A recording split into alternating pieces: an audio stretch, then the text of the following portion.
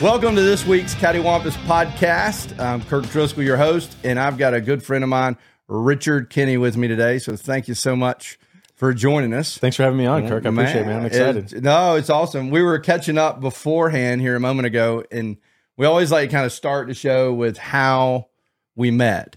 I don't know how old you were, but I remember how old do you think you probably? It was probably what, like 30 years ago, probably. So I was probably 7, 8, 9 years old. Somewhere in that range. And so I would deliver appraisals for your mom and dad out of their company basement. Out of their basement, because email was not around yet. And I guess fax may or may not have been, but it wouldn't. Everybody wanted paper appraisals at that point. And it was like digital cameras didn't exist, so we were gluing pictures on the appraisals with a glue stick. Oh yeah, I remember. Those were the days where you didn't have GPS and all that, so I should probably had a map or whatnot. Yeah. One of my jobs in the summer was these giant map books for the entire Metro Atlanta, printing out where he was going and highlighting the route for him, so that he could just put it up on a steering wheel and drive to get it to do it. Man, technology's changed some things around. He still would probably prefer maps. I don't know if he could figure out the GPS quite yet. Yeah. No, so, but our parents know each other. Yeah. They've been around each other and been friends for years. That's the only reason he probably hired a 16-year-old kid to trust him after school a couple of days a week to deliver appraisals. But it was I think we live in the same neighborhood as your niece now, too.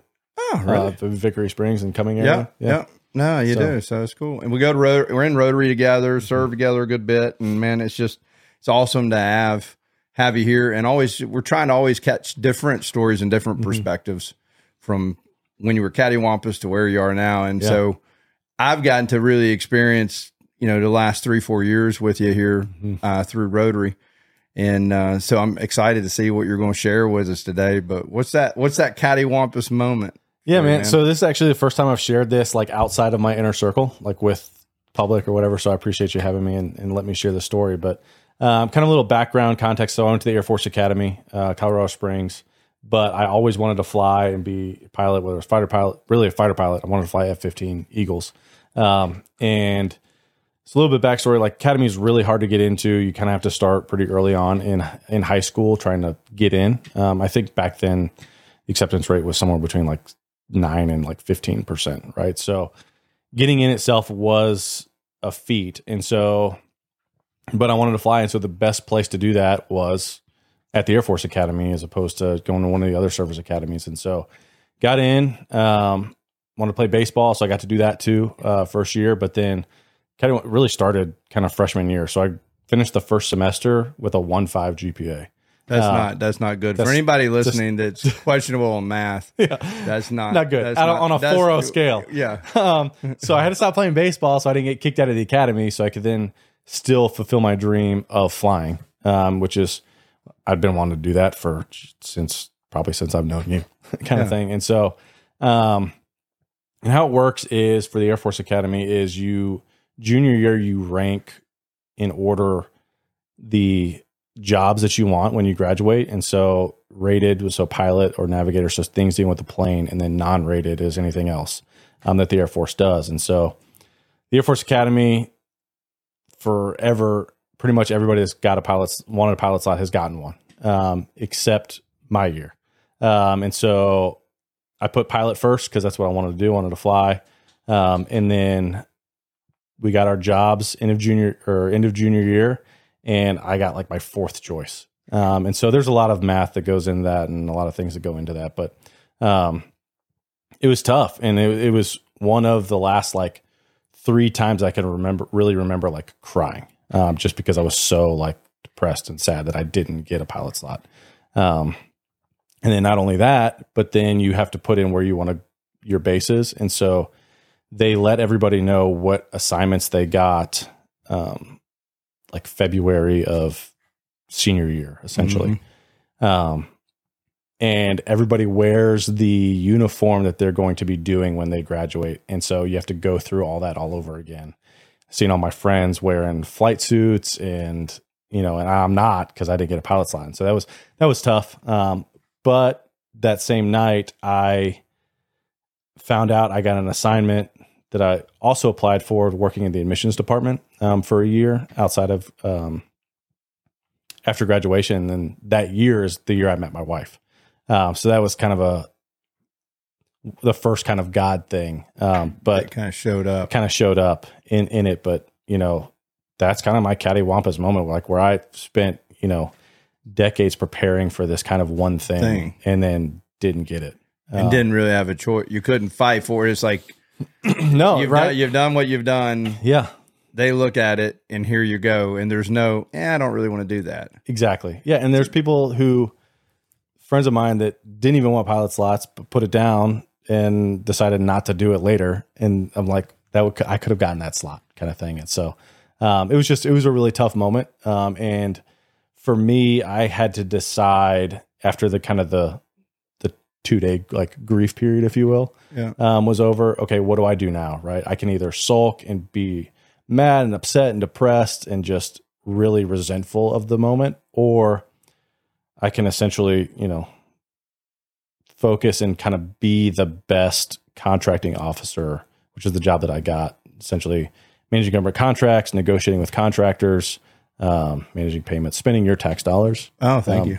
Yeah. Effectively and wisely. Yeah. So that was the job that I had. We need more of those folks. That's for right. Certain. So I could either decide to just kind of skate through and do my 5 years, or really try to be the best contracting officer with the job that I had, that I could be. So what shifted in your mind to kind of go from just absolute disbelief and disgust is probably a stronger word, but just like really let down, like from that feeling to accepting it and staying motivated to be that way through that 5-year period? What did you do? How did you do that, or what changed in your mind, you think? Yeah. I mean, for me, I've always kind of been in the mindset of like, you can't change the past, right? Like you can't change anything that's happened from this moment prior. Right. Mm-hmm. And so it's okay. What can I do right now or moving forward from this point to be better, to be more consistent, to be more disciplined, to be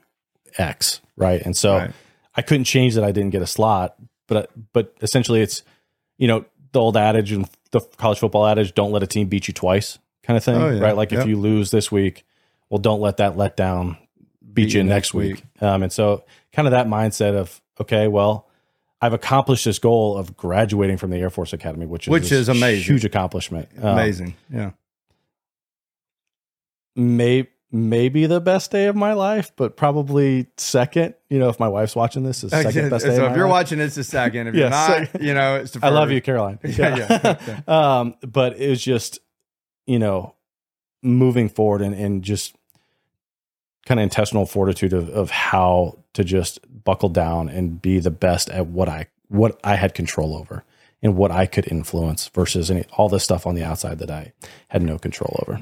Do you think being there at the Air Force Academy helped you shape that mindset? Like if it would have been in a non-military type setting, with less structure, do you think you would have drifted more, or do you? I don't know. I mean, me personally, I like to think that I would still be able to kind of push through and do that. I think the Air Force Academy does a good job of, any of the military academies does a good job, like refining people and kind of all the stuff that doesn't matter, like helping them put that to the side, because you have to be so focused on school, sports, and like the military aspect of it in order to get through. And a lot of people go for a lot of different reasons, but if you're not there for yourself, you won't stay. There's too many distractions. It's too challenging. It's too hard. Just to get through, right? Like, I mean, the minimum number of hours, I think, is like 18 hours a semester, which I think the average is like 12 for a full at most colleges. So you're running 18 hours plus all the rest of the rigor that they put on top of you. And so you get really good at focusing on the things that help you succeed, and kind of all the stuff that is a distraction, or all the things that aren't as necessary. You learn how to prioritize what's important. So I probably should have prioritized academics a little bit more, and then maybe I would have had a pilot slot. But hey, that's. So was it on the grade? Is it grades? Like they have all kind of different things. Yeah, so it's really based on three things. So it's based on your academic score, academic component, your physical fitness component, and then your military component. You get graded on all three of those things, and all three of those components influence your class ranking. So I think it was right around 700 or something out of 1,100 students. Yeah. But it's like, it's 1,100 elites, dude. It's not. It's like my daughter, experienced that coming from, when she was kind of top of her class and just achieving everything at a high school level here. She was at a private college prep, and then she gets to Vanderbilt. Yeah. Okay. Well, every freshman is like her or more aggressive. Very much so. Yeah. And so it was a really eye-opening deal. It's like, okay, like, what are these people doing? Like, they have no life. Like, she thought she studied a lot or did a lot. Like, where are you? Yeah. Yeah. I mean, it's like, you're talking like 85%, 90% type A personalities kind of thing, just driven to succeed. And honestly, right, like either haven't had to work as hard or, in high school or whatever, or are just super motivated to achieve what their goals were. And I was super motivated to achieve the goals that I wanted, but, I made some decisions and didn't study as hard because I was doing sports or, other things with, friends or whatever that my grades were not as good as or where they should have been. Right. I was pretty good military, pretty good at athletics. And so that was kind of the thing that held me back. I think that's what I think, but God has his plans. He does. I mean, you wouldn't have met your wife. Yeah. Potentially wouldn't have met my wife. And then two, so the other thing is with being a pilot in the Air Force coming from the academy. So it's a 10-year commitment after you finish pilot training. So it typically works out to be around 11 and a half to 12 years before you can get out and separate, go to the reserves, or just go on to civilian life kind of thing. Yeah. As not being a pilot, it's 5 years. And so for me, had I been a pilot, 2021 would have been the first time that I could get out. But at that point, you're in for 12 years, 20 is retirement, right? So it's, do you get out at that point or do you stay in another 8 years because you're already over halfway? Right. And so not getting a pilot slot allowed me to do a lot of things, travel, see the world, a lot of things with my wife, but at the same time, gave me the option to separate from the Air Force earlier, which I never thought I was going to do. I thought I was going to be a career person, wanted to, go back to the academy and, be in charge of a squadron, be colonel, progress up the rank. And my wife, Caroline, was all on board with that. She's amazing, incredible person, incredible wife, and great mother. But for whatever reason, we were in Germany. I remember it super clear. Germany in 2000, and it would have been 2015 probably. Just really kind of felt like, hey, I don't know if this is what we should be doing or what we need to be doing. So I went to her. I was like, hey, I think we should consider getting out, kind of thing. And, she laughed at me the first time I said it because I'm like, you gotta be kidding me, right? Kind of thing. And so, but then we talked about it and we just felt led to get out and separate from the Air Force and went directly into the reserve. So I still get to be a part of the military in that aspect, but I never would have had that option had I gotten a pilot slot. And then not only that, but the job that I got so involved on the business side of the Air Force, I got to learn a lot of things about government contracts and business and just how businesses operate. The Air Force military is like the largest organization in the world kind of thing. And had the opportunity to then join my dad's business with my brother was there too at the time, still is. But that option wouldn't have been available had I been a pilot because it would have been so far beyond, starting over as an appraiser, 40 something as opposed to 20 something is a huge difference. Yeah, big difference. So what would you say is one of those things that you really, the biggest takeaway from that time period?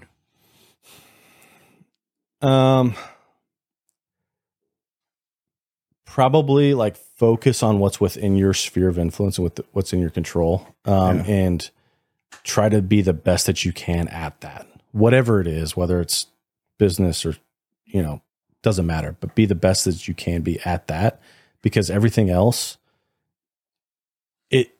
you can get stuck being resentful or stuck on the what ifs or, oh, I could have, or had this person done something different, I would have been better off. And you just get down a super self-destructive pattern, I feel like. And I've seen friends that have done that, right? They just get down this pattern where it's never their fault and they never want to take responsibility for anything. Oh, I've talked to a couple of people that we were talking about before you got here. I've talked to a couple of people about that this week already. Yeah. It's my fault, not their fault. Right. Exactly. And it's like, it doesn't matter, right? Like whatever happened has happened. Yeah. How do we move on from here? And it's the same time dealing with conflict, whether it's with family or friends or whatever, right? Like, okay, or my children, right? Okay, this has happened. We can't change it. How do we now make the situation better or learn from it and be better moving forward? Yeah. And I would say that's probably the biggest takeaway and the thing that I try to remind myself of kind of daily and kind of weekly as I go through life. And then I'd also say it's really important, the people that you surround yourself with and the people that are your tribe, and finding a tribe that you can lean on, not just in good times, but when things get tough and challenging, who are going to be support you, encourage you, know when like saying something like you don't really want to hear something right now. It's just like, hey, I'm here for you if you need, kind of thing. Right. But to focus on the right things, whether it's family, spiritual, encourage you, challenge you, but business that you can talk about being better at business or taking that next iteration and kind of helping you, encouraging you, and focusing on the right things. Yeah, because it's, we set out with our mindset, like, or at least I know I do, and it sounds like you do, that, hey, this is where I'm going. This is what I'm going to do. And, I've got advice. I've got sound advice around me. I'm not just making it. It's like, okay, yeah. I believe confirmation, from God and all around me, like, this is what I should be doing. Yeah. And it may have been at that moment in time preparing to do that. But then there's this curve in the road that's not on the map. Like, it's like, and sometimes it's an exit ramp. Sometimes the road's closed. Like, this is not what I wanted. This is not where I was going. It's like, I'm pretty sure I just turned in, remember old Dukes of Hazzard? Like, like, here we're going to kind of clear the bridge because I'm just determined. No, I know that's where I'm supposed to go. And that willingness to surrender to the moment, not quit, but surrender to the moment that the road's closed. Yeah. So, hey, where did I miss the turn, or what did I need to do? And to back up and reset, that's hard. It is, yeah. And you didn't have a choice. You had 5 years to complete. Like, it wasn't, I can, civilian type kind of scenario, right? Yeah. Like, okay, hey, this is the job I wanted. I didn't get it. I don't see the advancement. I'm just going to quit and go back over here and try again. You didn't have that choice. You were there. Yeah. You had committed, and you got to finish what you started with a smile on your face and make the best of it. So that's because as soon as you go to class, your first class as a junior, from that point on, you either owe time or money back to the Air Force if you leave or get kicked out for whatever reason while you're at the academy. But then you're also committed for 5 years after graduation, or 10 if you become a pilot or something rated. So yeah, so there's commitment there without a doubt. So I mean, that's tough to like figure out as a 15-year-old. Oh yeah, without a doubt. So what are some of those double D's, those daily disciplines that keep you centered?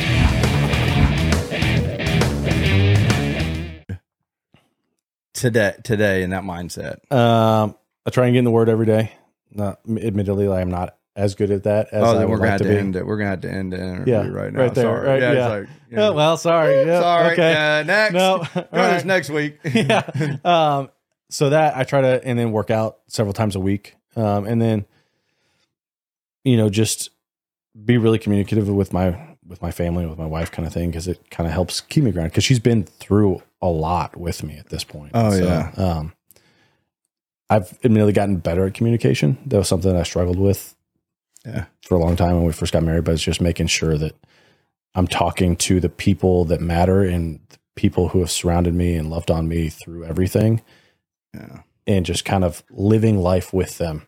And making sure that they are aware of what's going on in my life so that they can check in or encourage or whatever. So, yeah, I know. And I know that's hard for a lot of people. Yeah. And especially a lot of veterans I know that I've spoken with, is getting, especially men as well. And then military career on top of it.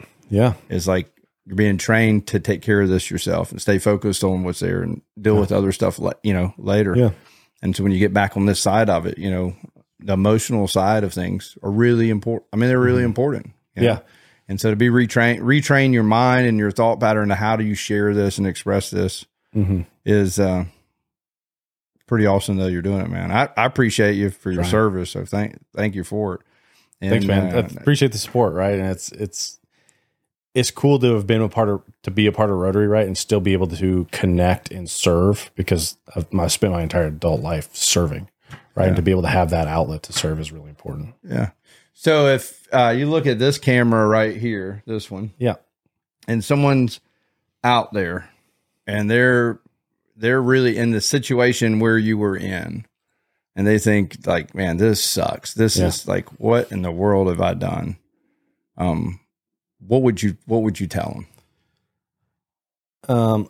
I would say it's really, really, really important to have a tribe, right? And have a group of men or families in general that you can really rely on and really pour out and do life with, because otherwise you just feel totally alone and on an island, and you don't know which way to go and you just kind of feel lost and floundering. And so they can help provide support so that you can figure out, okay, what the next step is and how to move forward from whatever situation you're in. Yeah. Well, thank you for your service. Thanks, man. Thank you for all you do here too now locally in Alpharetta through Alpharetta Rotary and just your willingness to share that, man. It's because life right now is pretty epic, isn't it? Yeah. I mean, it's great, right? Like, so we got 2 kids now, one we're potty training. So we're kind of in this same moment, like, all right, how do we get through this kind of thing? Water hose and duct tape. That's right. Absolutely. Yeah. But business. He's like trying to figure that one out. That's a joke. It's a joke. Austin's like, I don't know. He's got twins that are like 4 weeks old right now, 4.5 weeks old. But family's all here, like both my side and her side. Right. Business, we're make some decisions and move and trying to grow the business. And so it's just, things are really good right now. And, a couple best friends that have moved to Atlanta, right, from my circle, from the academy. So it's also really cool. So to see and, life's pretty good right now. So. That's awesome, dude. Thank you for being here. Thanks, I appreciate your it. friendship. Thank you for being willing to be transparent and open. And thank you for watching today. If you could please share this, subscribe, and check back next week with another great guest. Thanks, Kirk. Appreciate it, man. Yeah, man. Thank you.